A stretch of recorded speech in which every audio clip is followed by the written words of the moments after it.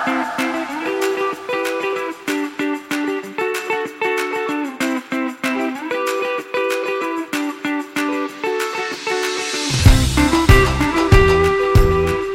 back to this week's edition of the OmniTalk Fast 5. It is July 31st, 2020.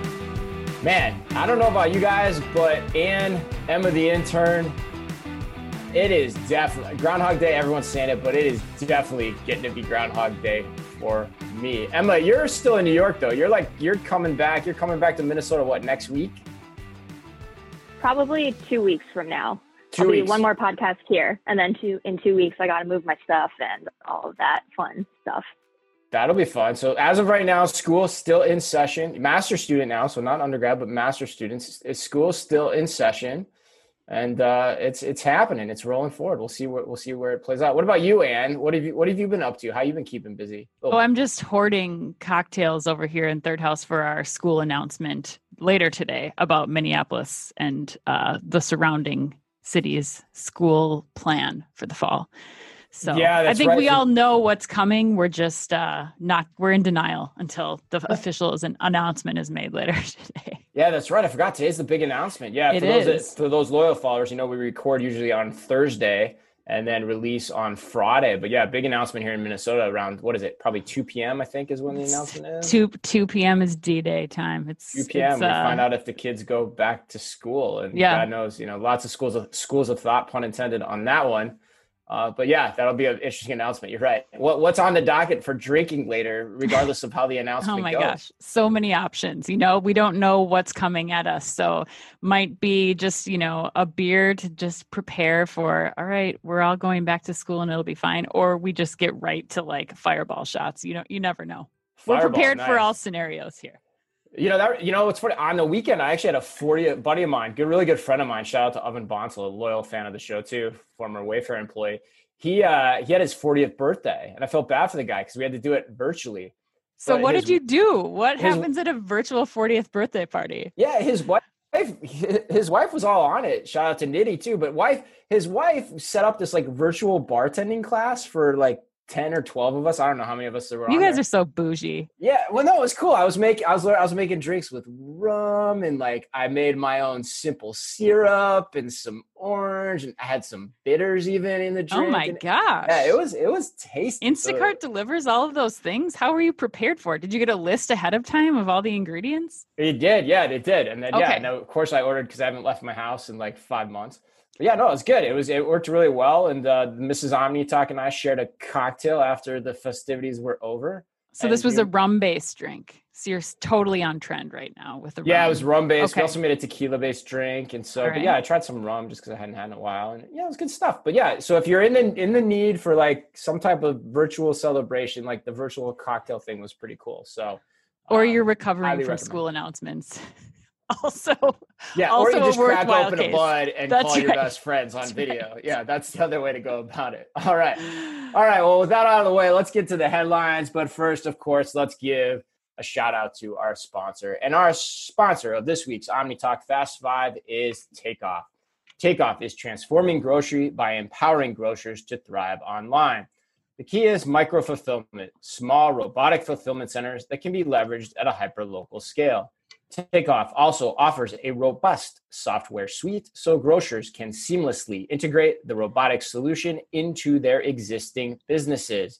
To learn more, visit takeoff.com. And we have some exciting news on the sponsorship front. Can't announce it yet, but next week we actually are going to introduce a new sponsor into our fold, both for our OmniTalk Fast 5 as well as our daily Top Talk on LinkedIn. If you haven't checked that out on LinkedIn yet, please do so. You can get our daily rundown of all the top 5 stories that we are curating for you each and every week right in your feed. Just follow us on LinkedIn.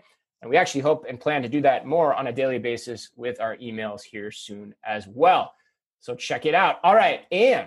Lots of exciting things. I know, right? Like things are moving. We've got some big announcements coming your way on the OmniTalk side here too, probably over the next 2 to 3 months in terms of some of the things we've been working on. Can no COVID hold us down at OmniTalk? We're going to push through. Down. That's right. All the right. same way over and over again. All right, but Anne, you are leading us off. You want I to start us am. off today? Okay, well, everybody knows it, but Amazon, among others, have been in the news this week because of the congressional hearings. But we have another headline specifically related to Amazon, and that is, according to a Fox Business article, Amazon has met with startups about investing and then turned around and launched competing products. So they're under fire once again, not just from Congress, but also because of the Wall Street Journal report, where more than 24 entrepreneurs, investors, and deal advisors said that Amazon appeared to use the investment and deal-making process to help develop competing products. In some cases, Amazon's decision to launch a competing product devastated the business that it invested in. In other cases, it met with startups about potential takeovers and sought to understand how their technology works, and then declined to invest later on, and then introduced similar Amazon branded products. So you also may recall there was some of this news back in April that we reported on, where employees were talking about this specifically as it pertains to private label, and Amazon doing the same thing there. But curious your thoughts, guys. What do you think? Yeah, I mean, the story when it broke back in April, I didn't make much of that. I mean, I remember you and I talked about this. I can't remember if we covered it on the show. I think we might. I think we Yeah, I think maybe we did. did a little bit back when Mhm. Carter was here. You know, that one never really riled me up that much because I think that's just, standard practice. Like if an Interesting. item from some generic CPG brand is selling well, like everyone in retail is going to know about it. And every retailer in the world is going to try to knock it off from a private label perspective. And in fact, some of the manufacturers that are probably making that product are taking it to the retailers to try to knock it off. So I didn't think that was that big a deal. Digital shelf space is just a different form of shelf space. So understanding what's selling in your store is akin to what's traditionally been done. And, retailers are playing those games with, where they put, different things on end caps or whatnot in relation to how Amazon's doing that online with the different things they do to entice people to buy. This story, though, as I read it, it's a little different. Like, Is it? This one, Okay. like specifically, if you read some of what's written, like there's a piece in there about Living Social and how Amazon was an investor in Living Social. I want to say it was up to like 30%. They invested at 30% share at the time. Right. At the time, they were on the board and they were asking potentially for information and then using that to launch potentially the allegations were that they were potentially using that to inform some of their own business strategies. Now, who knows if any of that is true? But when you go from like standard retail practice of like, let's just like see what's out there and make better products ourselves. But when you go into like, you have a fiduciary responsibility, as you're looking at, or, people are having certain expectations about sharing information with you as new businesses, you've always got to be cautious of that as a startup, but like there's different degrees of how that can play out. And so that part gets a little weird to me. I know Bezos said yesterday, like we've never absolutely 100% have never done that. And who knows, maybe it's true. But like, yeah, I mean, Amazon for me, get this in line. Because if you start going into this territory, that gets me a little willy-nilly. Yeah. Agreed. Emma, what do you think? The first thing when I saw this was like, of course they're doing that. So I think as a consumer, I really trust Amazon, but as a business, I would not trust them at all. So that was really my kind of 2 cents on it. Yeah, and I think that's what I thought too when I first read it. Was like, okay, you have like the startup pitches, they come in, they try to like get their products or whatever. There's some conversation happening. I'm like, yeah, come on, buyer beware. Like, you got to be thoughtful about that. And again, that could happen just walking a trade show floor. Like you're going to see all these different technologies that are out there. But when it goes to that next level where there's an actual relationship, where there's kind of this mutual acceptance of the fact that we're going to help each other, that becomes, I think, a little more problematic. Anne, what do you think? Yeah, I mean, for me, I actually had a similar thought process as I did when this whole thing came out about them trying to knock off private label brands. I kind of feel like this is the same thing that's happening when you go to VCs for any sort of investment. I mean, you're opening up your books as a brand. You're making that decision that if you're going to sell on the Amazon platform, they're going to have access to your data. It's just part of the deal. Now, whether or not that's fair and whether or not they have a monopoly, I mean, I think that's what Congress is trying to get to the bottom of right now and start to regulate. But for me, it was kind of like, I don't know. What did you expect? And what do you expect when you have somebody invest this much money in your company? They're going to either have control over the decisions that are being made. They're going to have more, board positions. Like, I think it's a bigger issue in how startups and companies are seeking funding right now. And actually, not to keep bringing up Shopify into all of this, but I start to think about the other platforms that that retailers have for selling. And when you start to be able to get access to capital in other ways, instead of having to seek it from large VC funds that are going to take over a lot of control and who could, if in the case of Amazon, actually end up, making your business collapse altogether. I think that's what's going to drive the real change here. I think as long as they're going to be selling or working with or getting investment or incubation funds or expertise from Amazon, you're opening yourself up to that. Yeah, and that's where the investment piece is really key. And I want to close on that just for the audience is like the good and I want to be clear on this too. Like the good VCs know that if they do this, people aren't going to come to them for money anymore. Mm-hmm. Right? They're very thoughtful about that. And in fact, when we were out trying to raise money, I will give a lot of credit to one of the VCs who said, you know what, we have already invested something that sounds so much like this before you've even sat down with us. We're not even going to look at this because that's just not the right thing to do. And so, yeah, you've got to, so that's how that type of relationship should run. And I think the good VCs are doing it that way. And you're right. You've got to think then, okay, what are you really trying to accomplish and who are the best partners to try to accomplish that with? And Amazon, you can run yourself this way, but you better have some pretty damn good safeguards and firewalls to make sure that that's what's happening. Because investment versus like product selling and where you put your products in and what distribution platforms and all that, I think that's a totally separate side of this conversation, even though those things are always getting lumped in together, or the incubation fairs and that kind of stuff too. All right, let's move on. I've got the next story. This one's fun. This one made me chuckle. I think it made a few people chuckle on LinkedIn as well. According to the New York Post, Sycamore Partners has offered almost $2 billion, about $1.75 billion, to buy JCPenney's and a plan to merge it with North Carolina-based Belk, which is a struggling department store chain of about 300 stores located mostly in the South. For those keeping score at home, JCPenney's has also acquired interest from Hudson Bay Company, which owns Saks Fifth Avenue and has reportedly offered $1.7 billion. And of course, I think as we've talked about previously, Simon Property and Brookfield Property, which have teamed up to offer about $1.65 billion. Now, if this plan with Belk goes forward, the plan is to rebrand about 250 JCPenney stores to Belk stores in markets where the two don't overlap. And the current Belk CEO, Lisa Harper, would actually run the new entity. And for background, and this is why I got tripped up before, Sycamore also owns Talbot's, or has investment interest in Talbot's, Staples, and The Limited, three who's who's of current, new, evolving omnichannel retailers. All right, what do you guys think? Who wants this one first? Anne, what do you think? Well, we were joking back and forth when this story came out. It was like JCPenney, Belk, potato.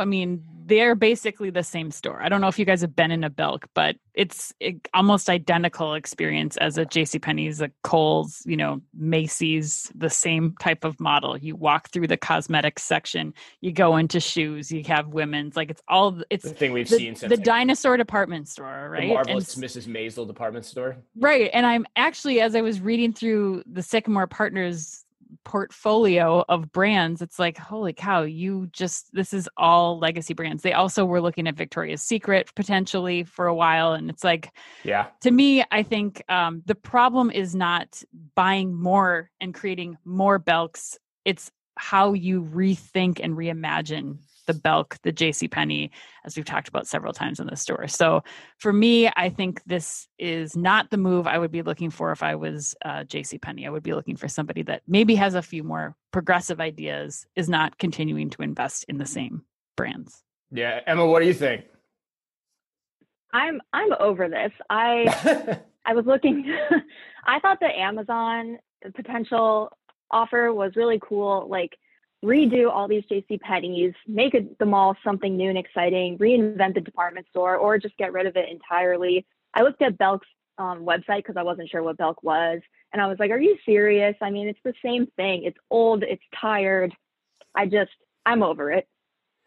Yeah, I mean, me too. I think so too. I mean, I feel the same way about whether it's Hudson Bay or, whether it's this deal, like it's no different. And to me, like, I'll never forget Bob Ulrich when Kmart and Sears got together with Eddie Lampert back, God, I don't know what year that was, 2006, 2007.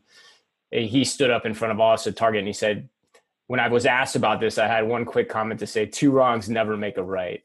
And I think that's the case here in retail. Like, these two wrongs are not going to improve the situation. And you just said why is like the department, and Emma, you too, the department store needs to be reinvented.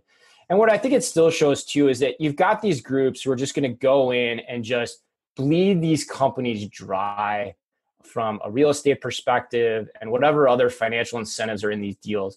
But nothing's ever going to happen as a result from a retail perspective. So the way we think about these brands, and I probably feel the same way, quite honest, about Talbot, Staples, and the Limited, is, put a fork in them. It's only a matter of time before they're done, or they're going to become less and less relevant. I mean, my favorite quote from the article was this. It was the source, quote unquote, the source. He said, quote, JCPenney's is the lifeboat for Belk, which wants to compete with Macy's nationally. And I read that and I'm like, what? Really? That's what you want to do? You want to compete with Macy's nationally? Wow. Yeah, that seems like a flawed strategy from the get-go. So what are you really trying to do here? It doesn't make any sense. Yeah, I feel like we were talking about this before. Like, who are you using as your benchmark? Is it just other competitors in your same exact space? Or are you looking at people who are the disruptors in other brands who can push your brands further and really try to get you to figure out what that next best move is or where you're going to bring your brand in the next 3 years, not just doing comp shopping still? And that's why I feel bad for the employees of these companies too, because like you're going to get this investment and you can tell the investment's coming from people that don't really understand where retail is headed. They're looking at it as, lines on an income statement or a balance sheet. And like, that's how they're going to make the financial decisions in terms of where this stuff goes. And, the people that are going to take the short end of the stick are all those people working for those stores and working for those companies. And I just think it's sad. To your point, Emma, like the Amazon thing would be much, much more interesting if true. All right, let's keep moving. Another department store headline here. Emma. All right. Neiman Marcus is going to be vacating its Hudson Yards Mall in New York. So a Neiman Marcus spokesperson said that the company is closing its Hudson Yards location for good after only being open for about a year, along with 2 stores in Florida and 1 in Washington. And then a quote that I thought was interesting from the spokesperson was that, quote, a physical location in Hudson Yards is no longer an ideal space for us, given the preponderance of restaurants and future office space in that mall, end quote. And then Related, which is the development company that built Hudson Yards, has been shopping the Neiman Marcus space for office tenants. So this is really disappointing to me. I was in this store like 6 months ago, and I think for Neiman Marcus, if you can't survive here, you're not going to survive anywhere. This is the perfect area for the Neiman Marcus customer, and it's really that mixed development or mixed-use development that retailers are trying to get into. So, yeah, I'm kind of disappointed. I wish they would give it more of a chance. Yeah, Emma, have you been there? I mean, I think this is so curious because, it makes me wonder if this thing was working before COVID even happened. This was supposed to be the most innovative store, and, and Neiman's always gotten a lot of credit for being like really innovative and having a ton of R&D going on.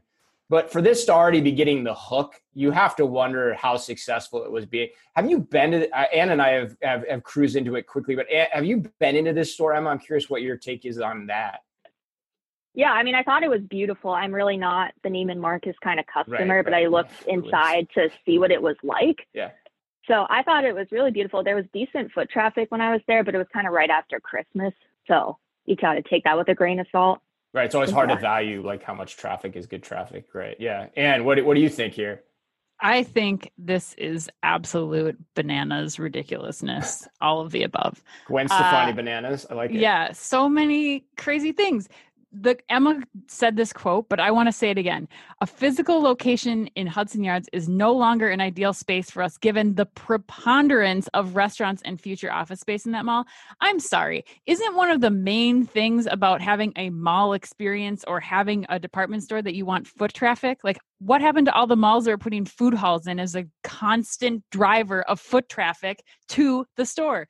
And I think as an aside, I mean, Hudson Yards, that's basically like Vegas dropped in the middle of Manhattan, in my opinion. Right. And so It is, yeah. you're drawing this tourist audience anyway. And so, like Emma said, if you can't make this work in Hudson Yards, I don't know where you're going to make it work. And so I also think, like, you know, down the road, I'm not sure what the current office space, you know, per square foot lease rates are right now in Manhattan, but I would imagine that they'd be able to convert that space into office space and have a much more stable environment there and have better, you know, rent agreements, ones that aren't dependent on sales revenue perhaps. But yeah, I think this story is a total joke. I'm kind of embarrassed for Neiman Marcus to even have put that statement out. I don't know how they could say that. Yeah, your point. Yeah, for those that haven't been there too, and if they have been to Vegas, you're right. I mean, it feels like you're walking between Aria and Cosmopolitan. I mean, that's essentially what Hudson Yards feels like. I thought there was actually a different quote in there that told an even more telling story. What was it? Hard to believe given what you guys did share in the quote, but listen to this one too. So the same spokesman from Related, which is, you know, one of the real estate developers of the property. They said, quote, "It is unfortunate that Neiman Marcus was unable to achieve the success that other retailers have found at Hudson Yards. And we look forward to welcoming the designer brands who drove Neiman Marcus's sales to their own stores in the retail centers." So that is fascinating to me, because what it says is is a theme or a motif we've been talking about for a really long time, is that if you're a good brand, if you're a cachet brand, you probably don't need to be selling through these types of department store outlets anymore, especially in high traffic tourist areas. Why not control that experience yourself?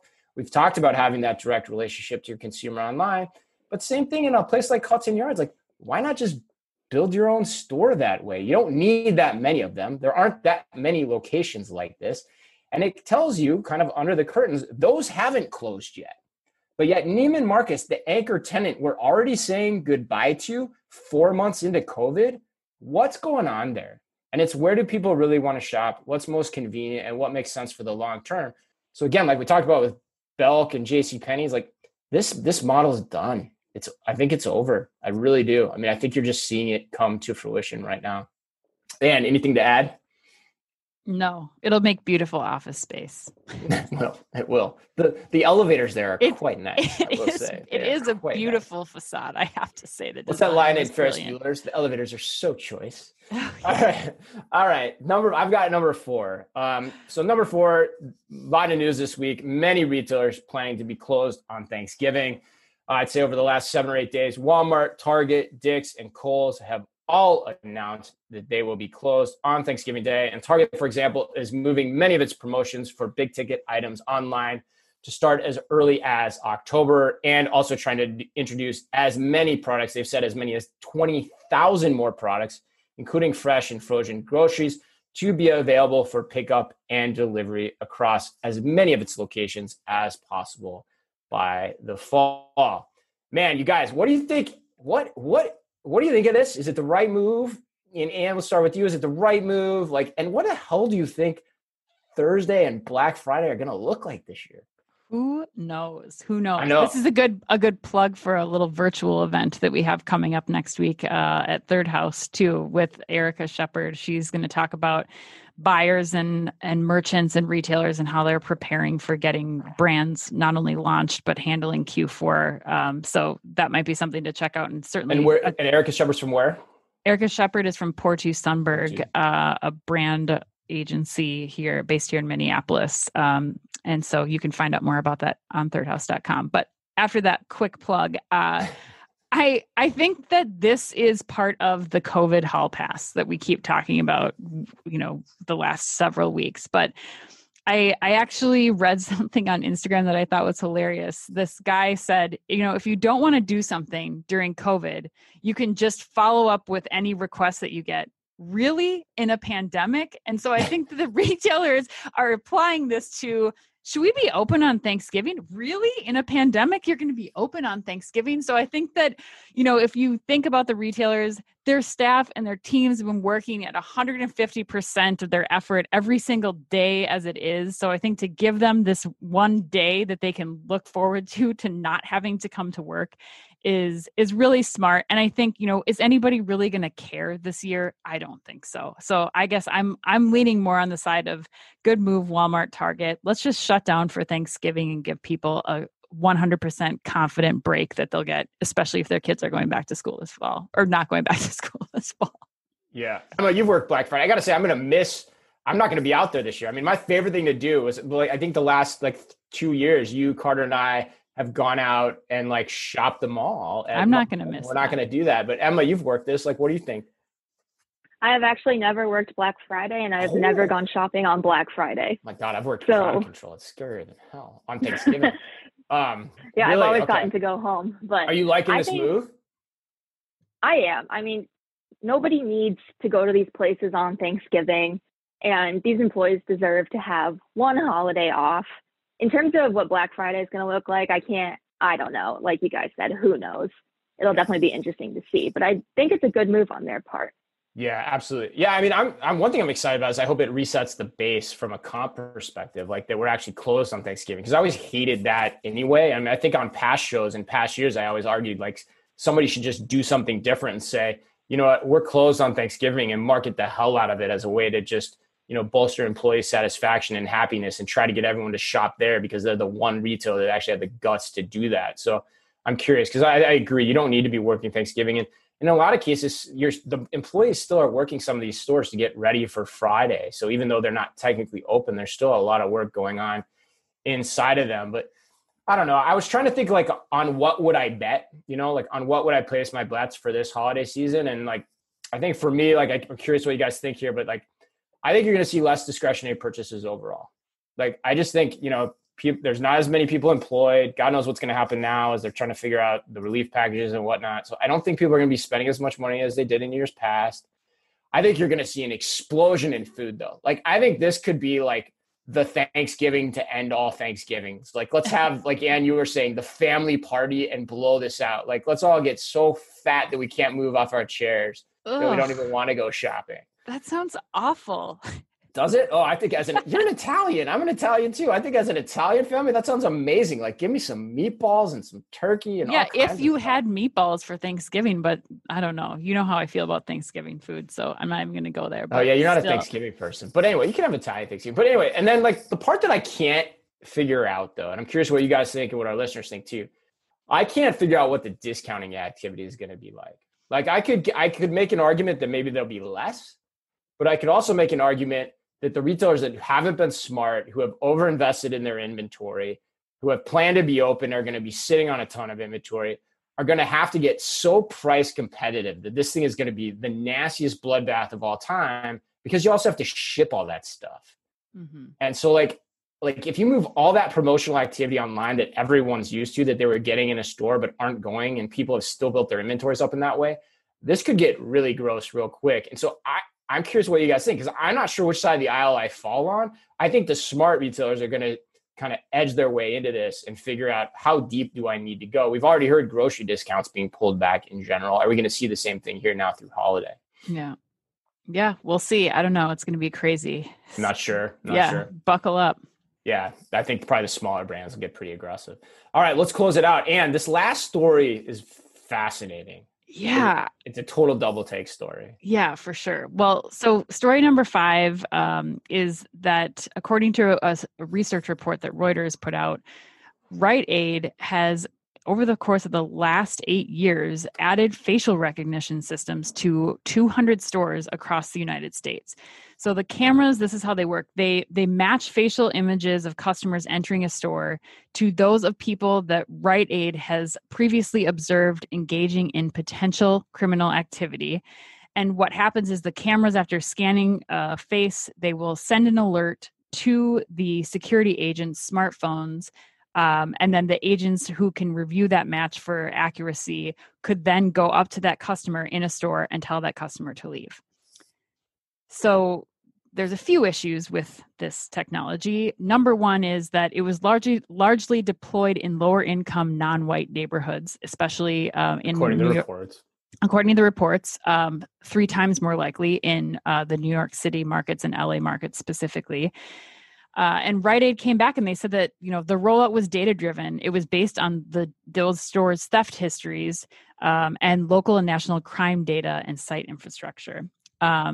So the intent for this facial recognition technology was to deter theft and protect staff and customers from violence.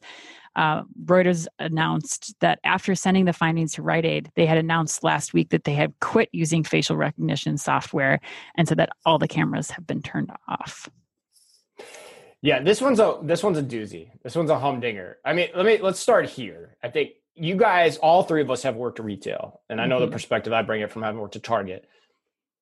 Let me just set the table for everyone listening. If you were working retail and say like a J. Crew, Levi's, we don't have to talk about any specific company practices, but like if you suspected theft, there were probably procedures that you had to follow before you even talked to somebody about theft, right? Like what were some of those things? Like, Anne, what were those for you? I mean, we would have like scenarios where you'd have like groups coming in and like tables would be cleared.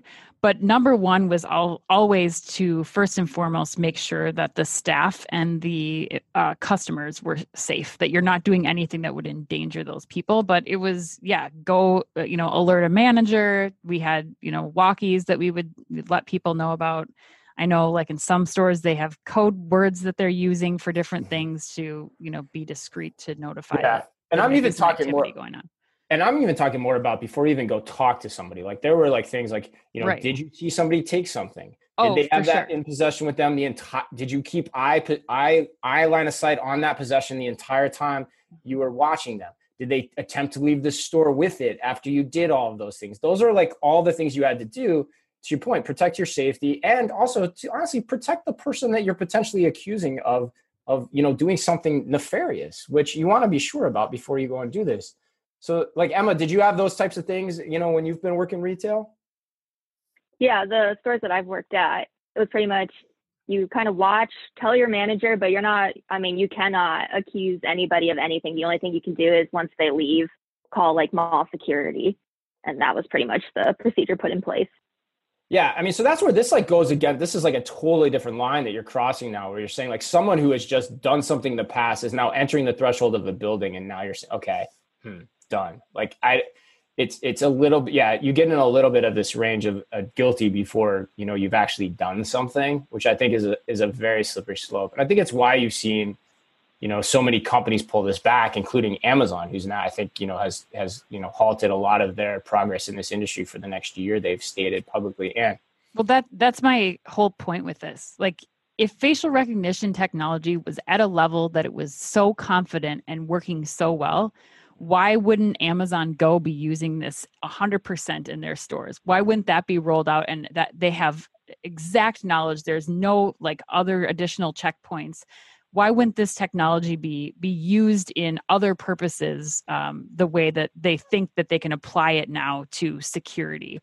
Walmart, Home Depot, Menards, tons of other retailers have tried this and it was unsuccessful. It wasn't giving them the 100% degree of confidence that it is able to match this person to another person, or that it's going to work with 100% accuracy. And so I think to have continued this, I can't fault somebody for trying to leverage technology to reduce theft. I get that that's something that you're trying to do to maintain a business and to operate a business. But this particular technology has proven time and time again that it is not developed to the level that it needs to be for this to be used in the way that Rite Aid was using it. Well, again, let's make sure there's some clear delineations there too. Like even Amazon Go, I've talked to them specifically. I've talked to their PR department about this routinely. No facial recognition used within that. And like facial recognition, even in of itself as a technology, when you talk about retail experiences, there's probably so many more pluses on the consumer facing side about how you can shop. And to your point, Ann, we're not even seeing it there yet because of how little we understand this. And then you talk about the theft side, the key point being, and what you're saying is that it's identifying the people, it's not identifying the practice, the action. And that's why I wanted to spend time on that in the beginning, to make sure the audience understands there are all these things retailers do when they are suspecting that something is happening in the stores that shouldn't be. it's not just saying, okay, let's look at this person and suspect that it's going to happen and then try to cut it off in the front end. Those are two really, really different things that are happening here. And regardless of how well that technology works, if you're going to cross that line, you better be prepared to think about what the ramifications are down the road. But again, we're not even seeing it on some of the other angles that it could be applied within retail that just make consumer experiences a lot better. So that concludes our show today. That was great. What do you guys got planned for this weekend? Any good streaming binges? I am back into Shameless hardcore. Man, Fiona, she's having babies. Deb's babies. Fiona's not in the last season, I thought. I'm not in the last. I'm like season 5. Oh, like, got it. Okay. Ian's becoming a firefighter. Like, there's some cool stuff going on in that show. This is such old news. This is like 10 years old. I'm a little late. Yeah. By the way, William H. Macy, really buff old dude. You wouldn't think about it, but he really is. He really is. What do you guys got planned? Emma, what are you doing? No, I might continue learning some of my harmonica skills. Just picking up the harmonica casually. We got a few minutes here. Tell the story about how you picked up the harmonica. Like, weren't you in the bathroom and you saw your brother's harmonica and you're like, yeah, that seems like something I should do? Yeah, one of the first days that I got home, I had taken a shower in my mom's bathroom, and on the floor was my brother's harmonica he got a couple Christmases ago. And so I bathed it in rubbing alcohol and then decided that I was going to learn how to play harmonica. And it's actually harder than it looks. And I can exclusively play the intro to Piano Man, and that's it. Oh my gosh, that's no time at all, Emma. I'm impressed. That's pretty impressive, actually. And by the way, I think to close out the show, nothing says oh gosh, what's the word I'm looking for? Nothing says sanitary in the age of coronavirus, like finding a harmonica on the floor and learning to play it, a floor of a bathroom and learning to play it. So it's all within the same household, Chris. So I think technically that's safe. Right, it's all quarantine. As long as things are quarantined, it's cool. No, you can't go play that harmonica. We can eat off the floor. We can eat with our hands. Like, everything's good. Everything flies. Anything goes, right? That's the saying. All right, but on that note, as always, thanks for sticking with us. Please remember to like, review, and subscribe to our podcast and our videos wherever you happen to listen to your podcast, and watch our videos, hopefully on YouTube. And as always, be careful out there.